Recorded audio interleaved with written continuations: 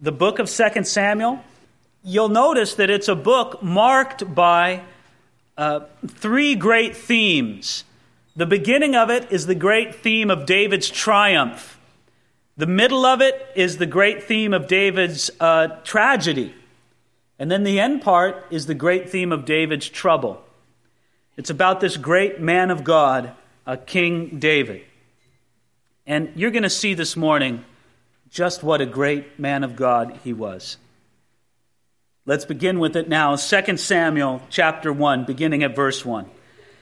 Now it came to pass after the death of Saul, when David had returned from the slaughter of the Amalekites, and David had stayed 2 days in Ziklag, that on the third day, behold, it happened that a man came from Saul's camp with his clothes torn and dust on his head. So it was that when he came to David, that he fell to the ground and prostrated himself. And David said to him, "Where have you come from?" And so he said to him, "I have escaped from the camp of Israel." David was in Ziklag. We're talking here about a real person coming from a real place at a real time in history. Just already we had mention here in these verses. You have David, you have his men, you have a real place, you have an Amalekite messenger coming to David. I just want to stress with you, we're not talking about Goldilocks and the Three Bears. This isn't Hansel and Gretel. These are real people. And God has something to say to our lives through these real people. You might say that what we're going to find as we go through 2 Samuel together is a lot of case studies. God likes using case studies. They're very effective for our learning, right? I could tell you a lot about a principle of the Christian life, and it's good, and oftentimes we can grab a hold of principles. But when we see it worked out in somebody's life, when we see how they took that spiritual principle and applied it to something real in their life, that's a very powerful thing that happens in us, isn't it? I've heard it said that the Harvard Business School only uses case studies as its curriculum and instruction. That's what they spend all their time on. Talking about what happened in this business and what happened in this corporate structure. Well, God likes using case studies in our life. You're going to find a lot of them. King David is a great example for us right here. First of all, he started out in a difficult place in Ziklag. You say, well, where's Ziklag? It's not in Israel. It's in the land of the Philistines. So I thought David was an Israelite. What's he doing in the land of the Philistines? Because David is just coming out of a time of spiritual decline in his life. You know the story of David, maybe in brief outline. You know the whole David and Goliath thing? Well, after David killed that giant Goliath, he became instantly famous. Literally, hit songs were written about him. And they went all throughout Israel. You couldn't walk anywhere without hearing people sing that hit song. Saul has slain his thousands and David his 10,000s. I know it doesn't sound too catchy to us. It must have had a great beat or something because it was popular back then.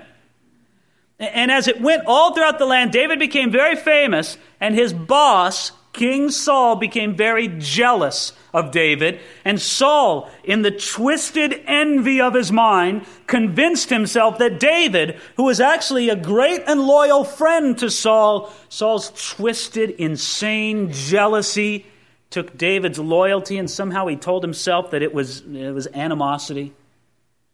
And Saul began to regard David as a great enemy, and he decided, well, David's going to kill me one day, so I need to take the strike first and kill him first. And Saul sent out on an extended campaign to murder David.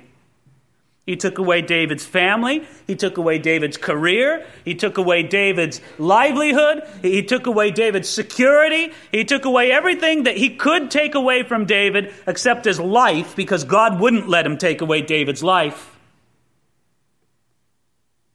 And after 10 or 15 years of that, David got pretty discouraged.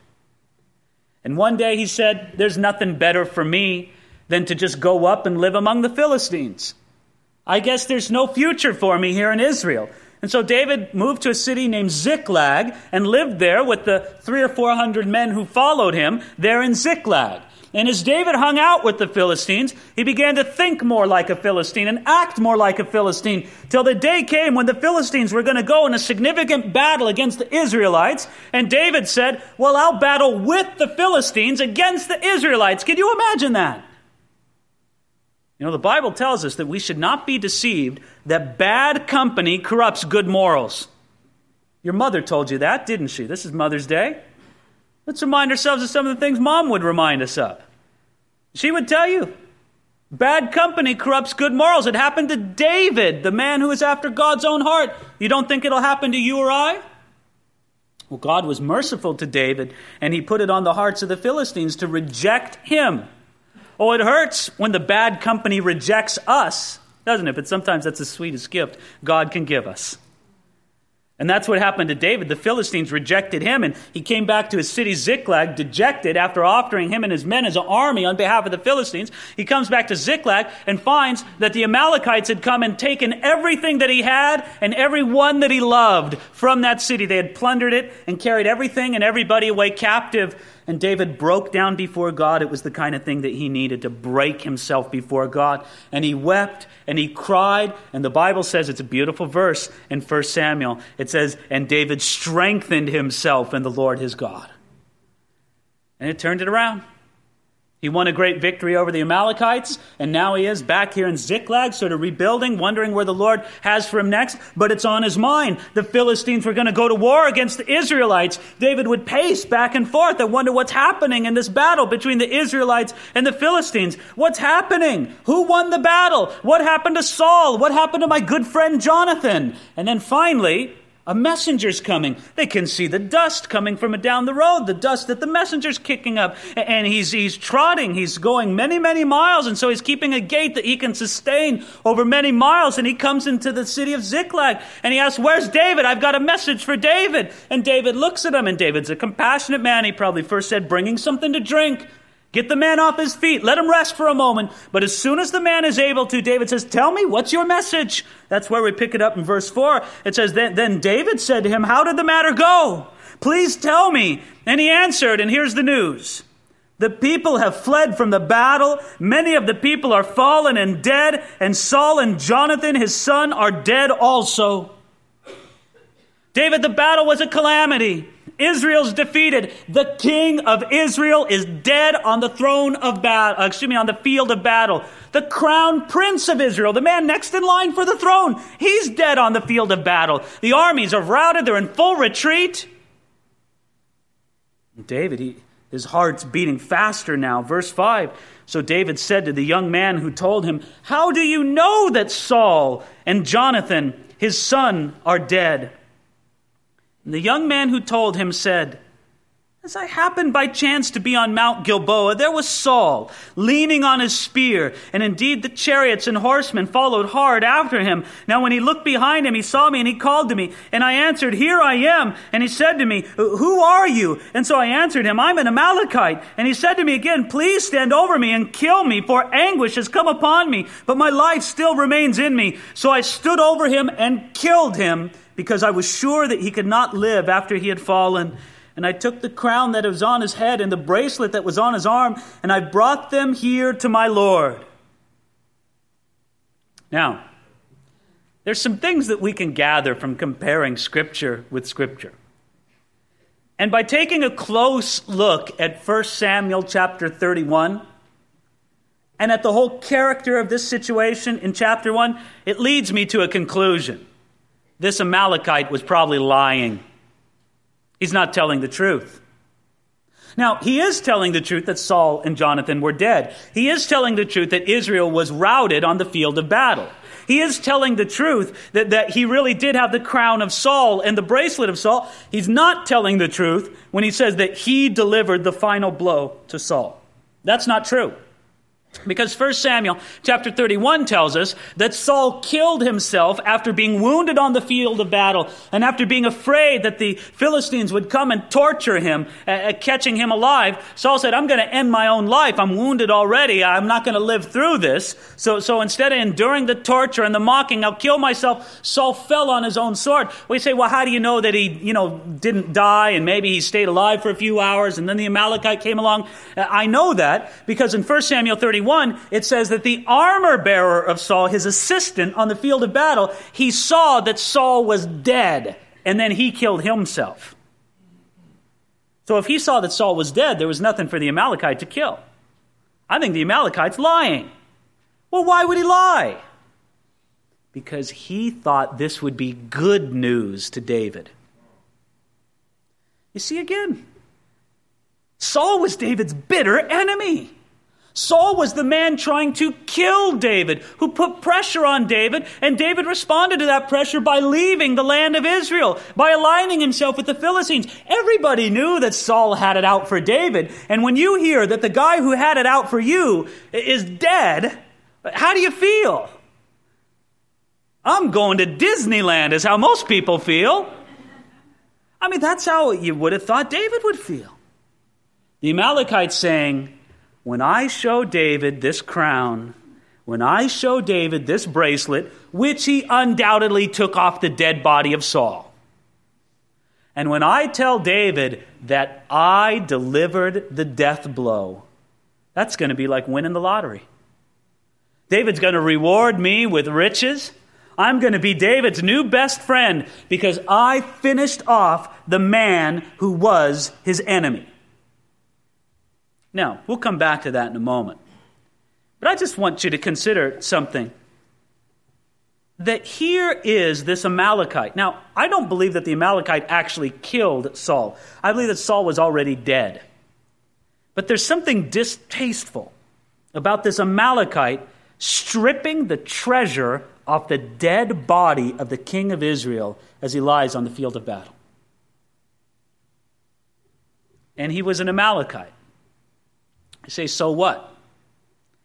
Well, some 15, 20, maybe it was even 25 years earlier, God gave a command to King Saul that God wanted Israel to carry out a unique war of judgment against the Amalekites and to wipe them out completely. And Saul didn't do it.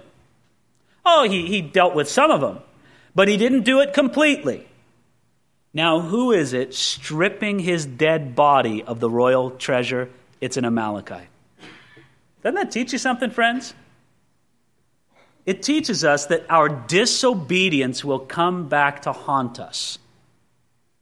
If you don't deal with the Amalekite when God tells you to deal with it, you'll find that Amalekite later on robbing you, taking from you, thieving from you. Your disobedience will come back to hurt you. Isn't that strange? The first time that you committed that sin, you felt, I feel terrible about this. But lightning didn't come down from heaven and kill you. The whole world didn't fall apart when you resisted the Lord on that matter. And so you figured, well, maybe God doesn't care all that much. But friends, here's the point. You know why God told you no on that thing? Because he loves you. And he knows that what you're doing is self-destructive. How many times have you seen it? Your kids want to do something, and boy, it's a lot of fun for them, but it's just self-destructive. It's going to end in ruin for them. The kids who love candy, all the time, nothing but candy. Man, they could just eat at breakfast, lunch, and dinner. Why doesn't mom and dad love me and let me eat what I want to eat? And they binge for a day on candy and nothing serious seems to happen. It seems to be okay. But you know very well, you continue in that and it's going to have very, very bad effect. Well, in the same way, that's sin that you're clinging on to. It hasn't wrecked your life yet. But it's like that with Amalekites, isn't it? You don't deal with it when God tells you to deal with it. And later on, it'll come and spoil you. That's what the Amalekite did to David. did to Saul. Now, let's look at how David reacted. We anticipated that the Amalekite thought that David would be happy that Saul was dead. Look at how he reacts in verse 11. Then David took hold of his own clothes and tore them, and so did all the men who were with him. And they mourned and wept and fasted until evening for Saul and for Jonathan his son, for the people of the Lord and for the house of Israel, because they had fallen by the sword. You know, we might have expected that David would celebrate at the news of his great enemy. I mean, after all, when we consider who Saul was to David, here's a man who out of pure jealousy, hatred, spite, and ungodliness, Saul took away David's family, David's home, David's career, David's security. I just thought about it this week. You know, probably the worst thing that Saul took away from David was the years. David lived from the time he was 20 to the time he was about 35 or 40. That's a pretty important 15 or so years in your life, isn't it? A lot of people would call those the best years of your life. Now that I'm kind of getting out of that range, I wonder about it. I hope it's not the best years. But you know, those can be some pretty good years in your life, right? Saul took those years away from David. And you know, you can get back your career, you can get back your family, you can get back your home, you can get back your security. You're never going to get those years back. And David could have been so embittered towards Saul for all that he stole from him, all that he took from him. But friends, the mere fact that David responds with sincere grief and mourning when he hears of Saul's death, friends, that shows. It shows that David was free from bitterness. David's reaction shows that he was free from bitterness towards Saul. That's no small accomplishment, friends. Saul gave David every reason to be bitter. And might I add, on top of all of those reasons, when you think about all that Saul took away from David, let me add one more thing. Saul was utterly unrepentant. Saul went to his grave thinking that he was in the right against David. And with all of that, when David hears that Saul is dead, he mourns. He rips his clothes. He puts dust upon his head. He bows down in the dust before God. Now, let me tell you something. This demonstrates something very powerful to us. It shows us, and I have to lay this right out on the line, friends. It shows us that our hatred, that our bitterness, that our unforgiveness towards others, friends, it's chosen. You choose it. We don't want to feel like that. We want to feel like it's imposed upon us, like it's something that we caught, like a disease or something. And, you know, you're not responsible for catching the disease. You just caught it. You're just there. You're a victim of your bitterness. You're a victim of your unforgiveness. You're not. You've chosen it. I don't think that there's a single person here in this room who has greater reason to feel bitter than David did towards Saul. Oh, not that you don't have your own experiences. You know, in your career, there's the person who stabbed you in the back. They're trying to climb over you in the corporate ladder. And you know what? By every outward appearance, they've succeeded. They lied to other people about you. They defamed your character. They tried to undercut your projects. And all the time, they've done it with a false, silly smile on their face towards you. Oh, they wanted you to think that they were your best friend, but they've stabbed you in the back. I don't think they did to you what they did to David. Did they make you a fugitive? Make you run all around the country and put wanted signs in every community and wanted? There's a price on your head? Did they hire assassins to go out and kill you? That's what Saul did to David. I think David had great reason to feel bitter, but he didn't. Because he chose not to. I guess I want us to be real about this, folks. If you're bitter against somebody today, if you're harboring unforgiveness towards somebody today, it's because you're choosing to. At least come that far and be honest about it. Let's not pretend about it anymore. Let's not act as if we really don't have a choice in the matter and it's just been dumped upon us. No, you're choosing to hold on to it. And I pray that before we're done this morning, you'll choose to let go of it. Now, in any regard, It wasn't just David, it was all the men who were with him. Did you notice that? Verse 11, then David took hold of his own clothes and tore them, and so did all the men who were with them. And they mourned and wept and fasted until evening for Saul and for Jonathan his son and for the people of the Lord and for the house of Israel, because they had fallen by the sword. I want you to notice there's not a mention of David thinking about himself in all of this. Now, I don't know about you, but this was life-changing news to David. He had been anointed to take the throne of Israel some 20 years before that, and now it seemed like the royal anointing that he had received some 20 years before was now going to be fulfilled. The crown was going to be put on his head. He couldn't help but think about himself, but he did. He did help it. He was thinking about Israel. He was thinking about Jonathan. He was thinking about Saul. He was thinking about their family. He was thinking about the glory of God. Do you see the point here? The point is simply this, that like Jesus, David was an others-centered person. How often do you see it in your own life? When something happens, the first grid that you read it through is, how does it affect me? I, me, mine. What's it to me? Friends, that's a miserable way to live. You're great people. You're wonderful folks.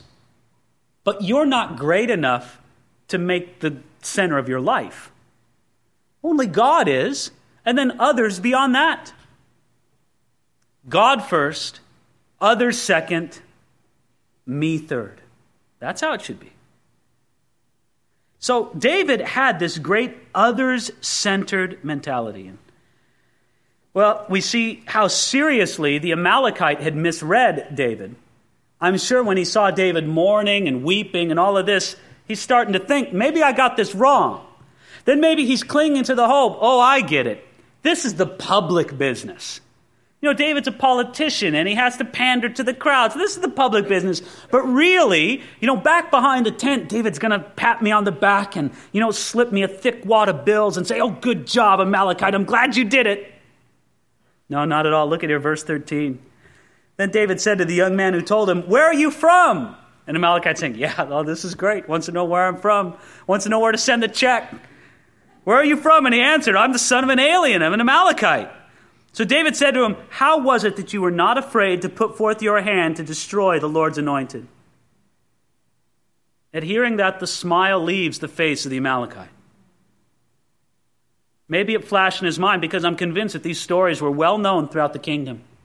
Maybe it flashed on his mind on the many opportunities that David had to kill Saul. And nobody would have blamed him. It would have been self-defense. Nobody could have convicted David in a court of law. You were just defending yourself against a man who wanted to kill you. But David knew something that we have to grab a hold of, is that when God puts somebody in authority, then let God bring them down. It's up to you, Lord. Lord, you put the crown on his head, you're going to have to take it off. I'm not going to push the crown off his head. I'm not going to play king of the hill. Lord, you put him up, you bring him down. I'm not going to put my hand to it. And so he asked the question to the Amalekite, how come you weren't afraid to put forth your hand to destroy the Lord's anointed? And if the smile wasn't off the face of the Amalekite yet, it is here in verse 15. Then David called one of the young men and said, go near and execute him. And he struck him so that he died. So David said to him, your blood is on your own head, for your own mouth had testified against you, saying, I have killed the Lord's anointed. There's a lesson there for us, isn't it? The Amalekite was probably lying, and promoting yourself through lies ends badly. You know what? If he would have just come to David and said, I discovered Saul slain on the field of battle, and here's his crown and here's his bracelet. Let me tell you how the battle went. He probably would have been rewarded by David, but he just had to throw in the lie, didn't he? The lie that he had killed Saul. And promoting yourself through lies ends badly. It did for the Amalekite. It'll end badly for us as well. Well, let's go on here. Verse 17. Then David lamented with this lamentation over Saul and over Jonathan his son. And he told them to teach the children of Judah the song of the bow. Indeed, as it is written in the book of Jasher. Don't go thrumming through your Bible looking for the book of Jasher. You won't find it. Now, this upsets some people. They say, well, then there's a book missing from my Bible. There's a lost book of the Bible. I wonder what secret mysteries the lost book of Jasher holds for us. Friends, it's a complete leap into wrong thinking to say that just because the Bible mentions a book, that it must be inspired. Yes, there was a book of Jasher. Maybe it was a bestseller. But it was an inspired scripture. Otherwise, it would be contained in the great writings from the Old and the New Testaments. Anyway, verse 19, here's the song. The beauty of Israel is slain on your high places. How the mighty have fallen. Tell it not in Gath, proclaim it not in the streets of Ashkelon, lest the daughters of the Philistines rejoice, lest the daughters of the uncircumcised triumph. O mountains of Gilboa, let there be no dew, nor let there be rain on you, nor fields of offerings, for the shield of the mighty is cast away there. The shield of Saul not anointed with oil, from the blood of the slain, from the fat of the mighty, the bow of Jonathan did not turn back, and the sword of Saul did not return empty. Saul and Jonathan were beloved and pleasant in their lives, and in their death they were not divided. They were swifter than eagles. They were stronger than lions. O daughters of Israel, weep over Saul, who clothed you in scarlet with luxury, who put ornaments of gold on your apparel. How the mighty have fallen in the midst of the battle. Jonathan was slain on your high places. I'm distressed for you, my brother Jonathan. You've been very pleasant to me. Your love to me was wonderful, surpassing the love of women. How the mighty have fallen and the weapons of war have perished. Now ask yourself, is there a difference between that song of the bow and Ding Dong, the witch is dead? Pretty big contrast, right? This is not a song of celebration that a rival or an enemy has been vanquished. By the way that David speaks about Saul, you can tell something very powerful here. It shows that David didn't kill Saul with a sword, but he also didn't kill him in his heart. I don't know of anybody in this room suffering under a murder rap. But if we could be tried and convicted for murder that we commit in our heart, there wouldn't be enough jail cells to hold us all, would there? But David didn't kill Saul in his heart. He kept a heart of love and compassion towards him. Do you see all the good that he saw in Saul? Isn't it amazing that David found good to say about Saul? He saw beauty in him. He wanted no one to rejoice over the death of Saul. He wanted everyone to mourn, even the mountains and fields. He praised Saul as a mighty warrior. He complimented the personality and the loyalty of Saul. He wanted everybody to mourn at the fact that this man was dead. Not one word of bitterness, not one word of he got what he deserved, even though it was true. David found good to say about Saul, just like the Bible says we should.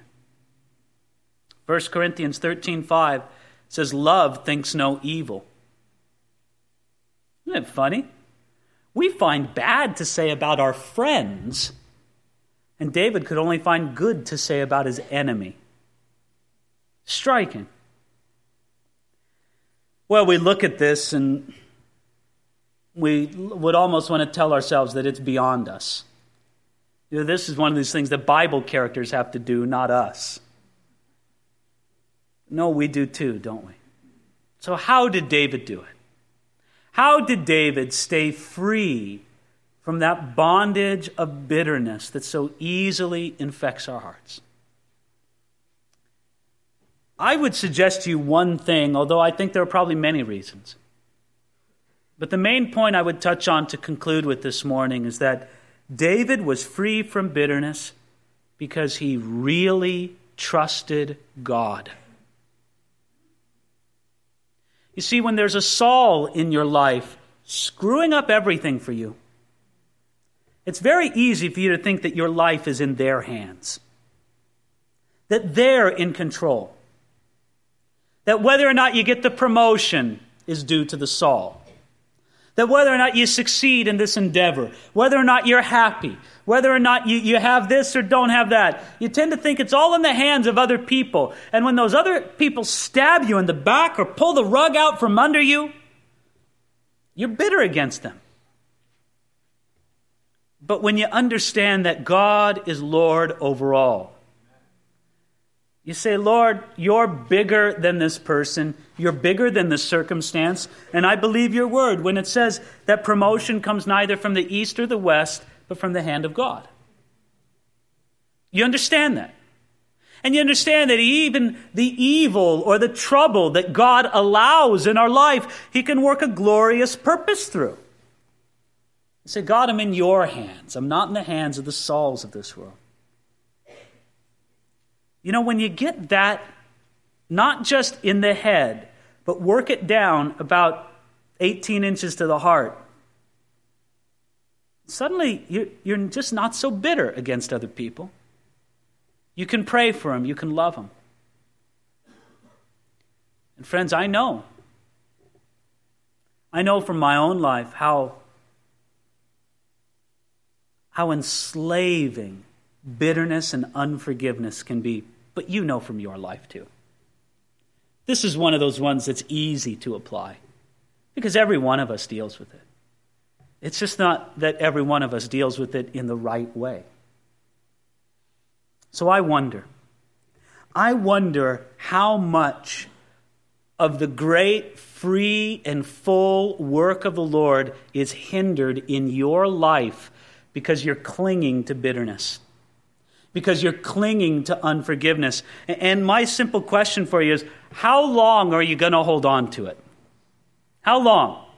Are you going to take it to your grave? Now there's some satisfaction. I took the bitterness all the way to my grave. What kind of accomplishment is that? You say, okay, well, I'm not going to take it to the grave. All right, well, then when are you going to let go of it? Well, 5 years, I'll let go of it. Well, that just sounds silly to say, doesn't it? If you can put it away 5 years from now, why not put it away today?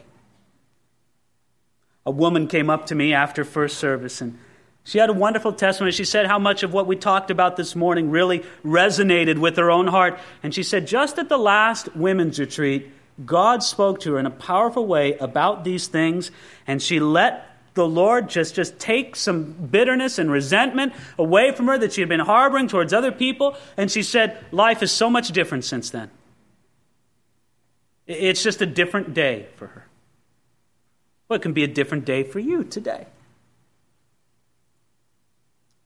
I think I've said all I can say about this. You've seen all you can see in the life of David. Nothing more for me to say. Now I just have to pray. So, Father, won't you speak to hearts right now? That person, Lord, that we swore we would never forgive. And honestly, Lord, maybe they don't deserve our forgiveness. They're hard, they're unrepentant. They don't deserve it, Lord. But Lord, neither did we deserve your forgiveness. So if we're going to receive your forgiveness when we don't deserve it, Lord, I suppose that we should grant it to others when they don't. That's what your word tells us, God. And I pray that you would speak to hearts and give hearts the courage to lay aside every hindrance, every obstacle that's in the way of their deeper walk with you. Help us all know, Lord, to know the freedom of a short account with everybody in our life, not a big ledger filled with grievances that they've done against us, but a short account, God. Do this work, Lord. It has to be by an outpouring of your Holy Spirit. Because, Lord, there are hearts out here this morning that are so hard or so cold that, God, it can only be by your Spirit. I or anybody else can't talk them into it, but your Holy Spirit can touch them. So do it, Lord. We ask that you would do something great among us with this work. We pray it in Jesus' name. And all those who agree said amen.